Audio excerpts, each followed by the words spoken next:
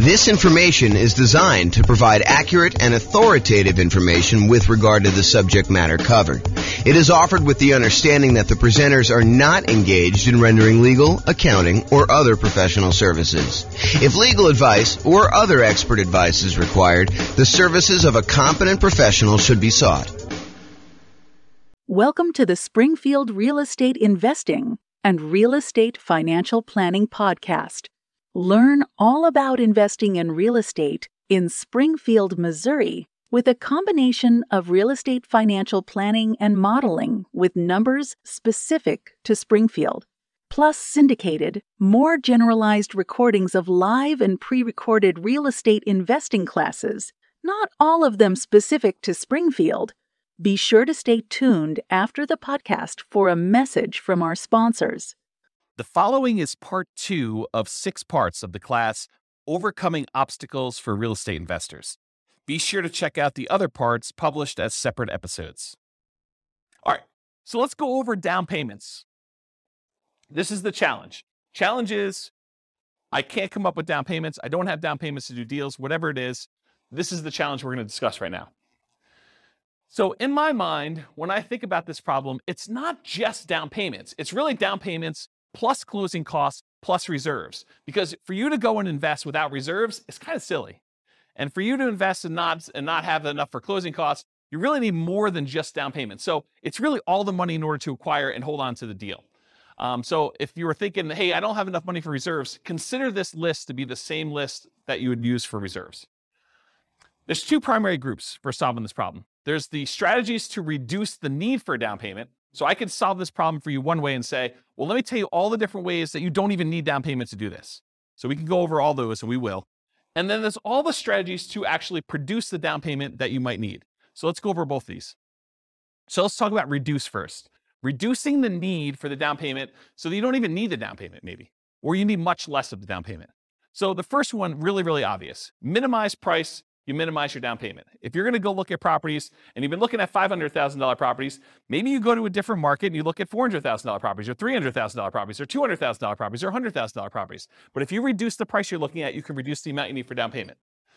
Next one is bring in a partner who has down payments. So if you don't have enough for down payments, you can reduce your need for down payments by finding someone who does have down payments, and you can reduce that need for yourself, okay? There are lots of people out there that they don't have the time or the knowledge or the expertise or the desire to go out there and find deals, but they have the down payment and they're willing to partner with somebody who has that time. You just got to go find them. And we'll talk about finding them in the other section where we talk about finding. Plus, all of these nothing down financing options. So here are all the different strategies where you can acquire properties with nothing down. You can use hard money loans. Usually, not always, it's 70% of the after repaired value. It's usually not owner-occupant. Most hard money lenders, because they want to remain commercial lenders, will not loan to you as an owner-occupant in the property. They tend to be shorter term. You're not usually getting hard money loans, or you're not usually wanting to have hard money loans for more than 6 months at a time, something like that. They can be a little bit longer. They can be a little bit shorter, depending on who you get it from. They're usually at a higher interest rate, and they're often used for doing strategy where you do the BRRRR strategy. If you watch the whole class we did on the BRRRR strategy, buy, rehab, rent, refinance, and then if you have the 4th R there, it's also repeat. So you can do strategies for that. So hard money is one strategy. You don't need to have down payment. Some hard money lenders might ask you for a down payment, but most of them are not, or they're going to have limited ones. Private money and hard money are different in that hard money are people that are in the business of loaning money. So they're used to making real estate loans secured by the property. Private money is when you go have a Thanksgiving dinner and you talk to grandma and she's like, I got my money in a CD and it's earning 1%. And you're like, I'm flipping houses and I'm paying someone 9%, 10%, 12%, 15% in order to borrow the money there. She's like, man, I would be happy with 5%. And you're like, grandma, you got a deal. I will go ahead and borrow money from you and I'll pay you 5%. And so now you have a private money lender, someone that you know. It's part of the definition. It's usually someone that you already know who's willing to loan the money for that. And the terms are going to vary wildly because it's a private loan between friends and family usually. So it's really up to you and how you negotiate that, whether it's interest only, whether it's, all the money's out all the time. If you use it and give it back and pay it back, if it's, higher interest rate, lower interest rate, the term of the loan, All that's negotiable because it's a private individual and you're negotiating all the details yourself. And those can also be used for that BRRRR strategy that we've covered before. And then another nothing down loan, USDA loan. USDA loans is U.S. Department of Agriculture. They are rural properties only. So you have to be in an area that is qualified for USDA. You can look it up on the USDA website as to whether or not whether a particular house is in the USDA area. Around here, one of the cities is Windsor. That actually qualifies for USDA. I think parts of Greeley do. Wellington does. So Severance does. So those types of cities, they have to be pretty rural in order to qualify for those. But those are true nothing down loans. You do need to own or occupy them. So you're probably doing something like a nomad strategy for doing USDA. A nomad strategy is where you move into a property, you live there for a year, you get owner-occupant financing, which is lower down payment usually, and much better interest rates. A lot of times you'll have PMI if you put less than 20% down, which is fine. You calculate that in, and usually it's still better. But you move in for the property for a year, and then once you live there for a year, then you convert it to a rental, and so you're able to acquire property with, in this case, USDA loan, nothing down, and then you're able to acquire rental property that way. So if you needed a way to buy properties without down payments, that's one example of how you could do it. And so all USDA loans, as far as I know, are owner-occupant only. Cannot do them with investments. VA loans, so you must have VA benefits. You must have served in the military or had some very close family member. I think spouses can get VA benefits, especially if their spouse passed. I don't know the exact criteria, but I think it's stuff like that. But you have to have VA benefits to do it. That is also a nothing down loan program. It's probably one of the best loan programs out there, honestly. And it's not like you need to be in a specific area. It's not like a rural property. It's you, the person, needs to qualify for the VA financing. And so you can buy those with nothing down. And they can also be used for multifamily. So if you want to do a strategy like the nomad strategy or house hacking strategy where you're living in the property and renting out other parts of it, you can use the VA loan in order to acquire single family homes or duplexes, triplexes, or fourplexes if you want to acquire those. And so you can acquire property, nothing down, and then rent out a duplex, triplex, or fourplex. You can't do 5 units or more. Those are considered commercial buildings. Okay? And then some local banks have nothing down loan programs as well. So you can call around to some local banks, see if you can find an additional one if you don't like any of the other 4 up there. Any questions on nothing down financing? In addition to all of these nothing down financing strategies, there's all of the off-market creative financing deals. And we did an entire series of classes on some of the creative financing stuff. In fact, we did one on just creative financing alone, and it included stuff like buying properties subject to the existing financing, where you agree to buy a property from a seller, and the seller leaves their existing financing in place. So you buy the property, they deed you the property, that's the transfer of ownership. That's how you tell who owns the property, and then they leave their loan in place. So you could buy that property with nothing down. You can acquire that property that way. That's buying a property subject to the existing financing. We have a whole class on that. Owner financing, where the seller owns the property free and clear, and you go in there and you agree to buy the property from them. And in some cases, you may be able to buy the property where they do not need a down payment at all. They're willing to sell you the property with nothing down and get owner financing from that in order to be able to purchase it. All the lease option stuff, so you lease the property and you have the option to buy it. You agree to rent the property from somebody, and you have the option to buy it in a year or two. And with some of those, you could probably buy them with little or nothing down. The caveat to some of these is, in most cases, you'll probably want to invest some money in marketing in order to find these deals. But if you think about it, if you're spending $2,000, $3,000 in marketing in order to find an off-market deal that kind of meets your criteria, you might spend that just to get the loan costs for the loan that you're getting, right? You know, appraisal fees and the cost of origination fees in order to get the loan to begin with and your closing fees. So it doesn't really, when you kind of compare it to those that you might have with even a traditional purchase, they still can be really reasonable properties to acquire. Any questions on these? Nothing down financing. And we're still in the part where we talk about the reducing the need for down payments. We haven't even gotten to the part where we're talking about how you raise down payments. Any questions? Man, you guys are really quiet. Okay, so producing down payments. So here are down payment sources, and I've listed them in primarily like my least desirable at top to probably my most desirable toward the bottom. And you could argue that some of these could be swapped around depending on your specific situation and stuff. But here's kind of how I look at them. So a source of down payment could be what I call, quote, investment cards. They're credit cards, right? I mean, but, if you were using them to buy properties, you could call them, investment cards where, when I bought a property once, I had I don't know, I had like $55,000 in a credit line on a credit card. And at the time you could write a check to yourself in order to do it. So I wrote myself a check for $50-something thousand, and I used that money in order to buy a property. And then I, did some rehab to the property. And then I ultimately did like a burst strategy where I cashed it out and I got a long-term loan on it and I paid back the credit card. So you could use credit cards to do something like that. During one class, in a moment of weakness, I actually told you the alternative way to use credit cards in order to raise down payment money, which I will not recover here because I definitely do not encourage you to do this, but it is there. It's an Easter egg for you guys. I left it in the recording when I published the class. How many people know what I'm talking about when I said this in class? Do you guys remember seeing this? Okay, you do remember it? Okay, don't talk about it, but yes, it was definitely in the class. I talked about the strategy for using your credit card very creatively in order to come up with down payments. Go find another class to do that.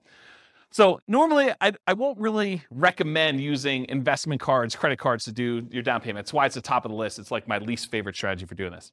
Another way to do down payment sources, security deposits. Again, I don't really recommend this either, but you acquire enough rental properties, you probably have a certain amount of money from security deposits sitting in your bank account that you could, at least in theory, use in order to do down payments in order to acquire properties. Again, not something I'd recommend, but you could do it. A similar thing with maintenance reserves. If you're keeping 6 months or 12 months worth of reserves per property in the account, and you've got just sort of sitting there, some people may be tempted if the right deal came around to say, look, I'm going to temporarily go really lean on my reserves and use part of these in order to go fund the purchase of a down payment on a new property in order to acquire it because the deal's so good and I don't otherwise have the down payment. And then I'm very aggressively going to replace those maintenance reserves with money. And if things really, really got bad, I do have extra source of reserves somewhere else. Maybe it's a credit card or maybe it's a line of credit, or maybe it's a HELOC or something like that. So you could do something like that. So maintenance reserves, another one. Property equity. So if you've got equity in other properties, you got a free and clear property, you got a property that you can do a cash out refinance on. Maybe it's an investment property, you do a cash out refinance. Maybe it's an owner occupant property that you can do a cash out refinance on. But any of those things where you have property equity in other properties that you could do, you could either sell those properties, you could refinance them, or in some really creative cases, you may be able to pledge the equity in a property in order to have a owner financing seller agree to do the property. If you say, look, I'll give you a lien against my other property in lieu of a down payment in order to buy your property, something crazy like that. Depreciation. So depreciation is the tax benefits you get by owning a rental property. It has to be a rental property. And usually it comes in the form of reduced taxes that you need to pay in at the end of the year. Although you could actually go and adjust the, whatever they call that. I actually probably know the name of this by now. But when you have a job and you figure out how many exemptions you have, you fill out that form and you hand it to your employer, and that determines how much they take out in taxes so that you don't get hit with a big tax bill at the end of the year. Well, if you have a bunch of rental properties, you could adjust that number. Well, I should say it this way. If you have a bunch of rental properties where you normally get a big tax refund check at the end of the year, you could adjust those numbers so that you get less of a check at the end of the year and you actually get more back in your paycheck each month or each week or each 2 weeks, whatever you get paid at. And so you could actually get the money sort of as more immediate cash flow. But a lot of folks, when they acquire rental properties and they leave their earnings things in place, at the end of the year, they end up getting a much bigger refund check back because they end up doing their taxes and the depreciation gets all benefited to them at the end of the year. So you can almost think about any tax refund check you get, although I specifically talk about depreciation here, you can look at that as a source of down payment money for when you're acquiring property. So depreciation would be a way to do that. Retirement accounts. So if you have a retirement account, maybe you switch that over to be a self-directed retirement account, or maybe you take some type of loan against the retirement account and you do that. Family members, if you're doing legacy nomad is when you're acquiring properties and, mom and dad or grandma and grandpa are actually loaning you the money or gifting you the money, and they're not usually loaning to you too, usually gifting you the money in order to be able to acquire properties. Maybe for estate planning reasons, they're like, look, you're going to get something when I pass anyway. I might as well give you $20,000, $50,000, whatever it is, in order to do a down payment on this property while we're still alive, sort of clean our estate, help you now sort of situation. So family members could be doing that or doing nomad by proxy. Maybe mom and dad want to invest in real estate and you're willing to be the person that moves into the properties and you guys agree you're going to split the property 50-50 or whatever you agree to. So your part of it is you move into the property, you live there for a year, mom and dad provide the down payment for you, and now you're a 50-50 partner with mom and dad in a property where you're doing nomad. We call that nomad by proxy as an example. So that's another one, family members. Sell stuff you don't need or want. I'm sure you guys got a lot of stuff that you don't need or want. I mean, you could sell it, you could raise some money pretty quickly with that. May take some effort, but that's something you could do. And if you're going to be nomading, that's super helpful to actually get rid of all the clutter so you don't have to move it all. Now we're getting to the normal ones, right? You guys should have thought, you should have saw this one coming. Saving money, okay? From a regular job, from a part-time job, maybe you go get an extra job, and the extra job money is the one you use for saving up for down payment. Maybe you start a side business to kind of build your retirement or build your fortune or doing something like that. That's an example of just ways to save money. Partnering, so go find a partner who has the down payment and be able to do deals that way. And then rents on properties, including house hacking. So you can use rents you have in other properties. Maybe you change the investing strategy you're doing short term in order to raise money from being able to do these down payments. Like, for example, you were doing long-term rentals. Maybe you convert it to short-term rentals to get a lot of extra cash flow, at least for a temporary period of time, until you have enough to be able to do your down payment. Or let's say you don't own any property right now, but you really want to raise down payment. Well, one of the things you could do, as long as it allows it in your particular lease, is you could sublease a part of your house that you're living in. It's called house hacking. Basically, you buy a property, or in this case, you're renting a property, and you lease out your bedroom to somebody else who wants to pay you $500 or $600 a month, $800 a month, whatever it is in your marketplace, and then you actually collect that money.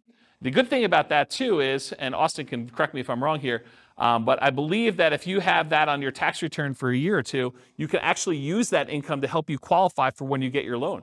So that could be a way for you to not only get extra income for down payments, but it could also help you qualify with your debt to income when you go to qualify to buy the property, and you bring your roommate with you if you want to when you buy the new property, you move out of the rental to do things like that. And then finally, lease option fees. So when you buy a property, you can actually lease option it to a tenant buyer, someone who wants to live in the property and buy it from you a year or 2 or 3 down the road. And a lot of times they will give you a large option fee up front. It's completely negotiable as to what it is, but it could be $1,000, $5,000, $10,000, $20,000. I'm trying to think of what the largest option fee I ever received was. It's got to be in the $20,000 range. So, depending on what you need, that could help you a little bit when you're doing that. I did a whole series of classes. In fact, I wrote a book on this, but I did a whole series of like modeling investments where you acquire one property in some form or another. Maybe it's a nomad property where you buy it with nothing down, but then you convert the property that you were living in after you lived there for a year to a lease option exit property, and you put a tenant buyer in that property when you're leaving, and they provide you with the down payment you need in order to acquire the next property that you're buying. So you could do the entire nomad strategy where you're using the previous property you owned to provide you with the down payments you need for the next property by doing lease options on the one you're leaving out of. So you can eliminate the need for down payments completely doing that strategy. And I did this, I taught that class like 5 or 6 times. So there's got to be a recording of somewhere online. And if not, I'll probably do another one for the new podcast. And in addition to that, I wrote a book on it. I think the book was called How to Acquire a Multi-Million-Dollar Real Estate Portfolio Starting with Just $3,000. And I think my thinking on it was the $3,000 was like a closing costs and stuff to acquire the first property. And then you use the tenant buyers to pay the option fee in order to move on to the next property each time. And I show you acquiring a whole bunch of properties that way until you get to the point where you're acquiring more than one property a year, because when the tenant buyer cashes you out and you get some profit from that property, you use that to buy 20% down properties or 25% down properties in the future. So there's a whole bunch of strategies around that. So that's all I got for producing down payments. Any questions on the challenge of I don't have a down payments, I need down payments, all that stuff? Did I cover it pretty thoroughly in a really short period of time? Because I usually do this in 2 hours and 30 minutes where I really go into detail. Did I get everything? Yeah, Bill. Yep. Yep. Yep. Yeah. No, because you have to be able to cover the payment out of there, or you got to think to yourself, look, either the property needs to support the down payment, or the monthly payments on the credit card, or you think to yourself, okay, the monthly payments I'm paying on the credit card are the savings rate I'm doing in arrears. Like I already bought the property, now I'm kind of having to make up the savings that I didn't have in order to come up with the down payment to begin with. And so you're paying that out of whatever else you have. Maybe some of it's from cash flow on the property acquired, but the rest of it's coming from you until you pay that thing off. So no, I don't think oftentimes that makes a lot of sense. Same thing. Yes, because you're acquiring a property and you're trying to convert that to some type of reasonable long-term financing in most cases.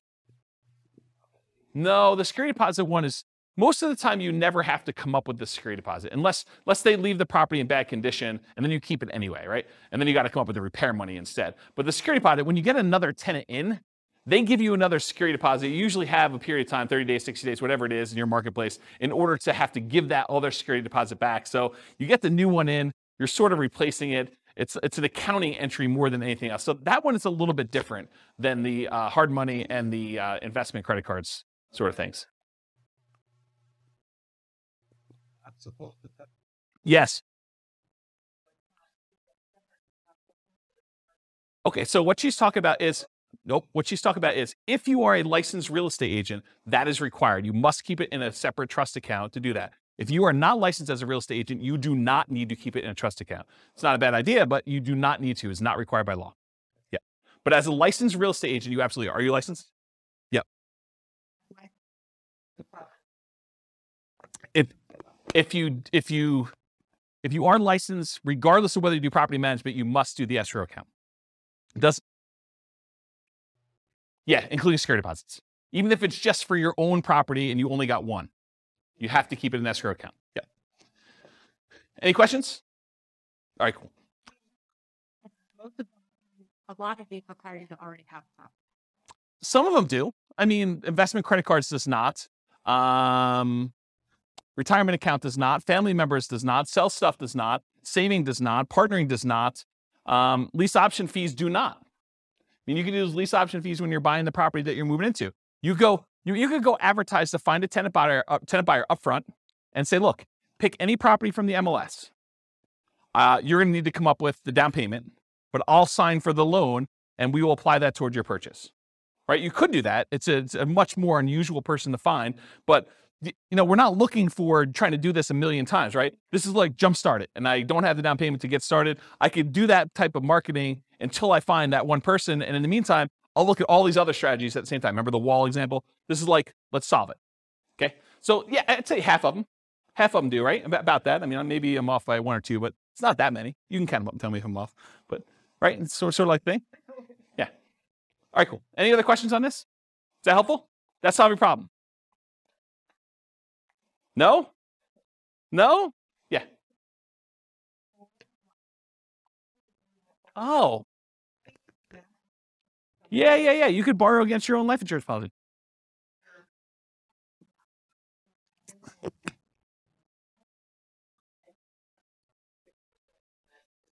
Yeah, that's a good one. I forgot about that. If I remember to listen to... Yeah. I should have known that too. I've got a client who does that. Yeah, I probably should have listed that on my list. If I ever listen to my own recording or for some reason somebody was willing to email me to remind me to do that, that'd be great. And I will definitely add that to my list because that's when it should be on there. Yeah, that's awesome. Thanks. So there's some variations on that, but it can be used with sort of that infinite banking. And I'd have to really stop and think about what the infinite banking is because I learned about it and read a bunch of books on it, but I haven't actually implemented it myself. And so I want to think about like how it all works. But I think it's related to that concept of you get the life insurance policy. Once you get enough money, then you can borrow the money from yourself and you kind of keep your money constantly compounding and stuff like that. But yeah, I'd have to really think of it through, but maybe. The definite maybe on that one. Yeah. Cool. Any other questions? This concludes part 2 of 6 of Overcoming Obstacles for Real Estate Investors.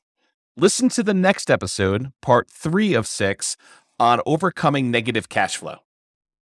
With home prices up, mortgage interest rates up, and rents up, but not quite enough to counteract the higher prices and interest rates, cash flow on rental properties in Springfield is harder than ever. Book a call with the Real Estate Financial Planner to apply our proprietary 88 strategies to improve cash flow on your rentals. See the show notes for a link to schedule your call and improve your cash flow today. If you're a real estate agent, lender, or professional in Springfield that wants to help our real estate investor listeners, consider reaching out to learn about collaboration opportunities with this podcast. We'd love to add more value to our listeners by having you assist our investors buy, sell, and finance their real estate investments. See the show notes to schedule a call to discuss collaboration opportunities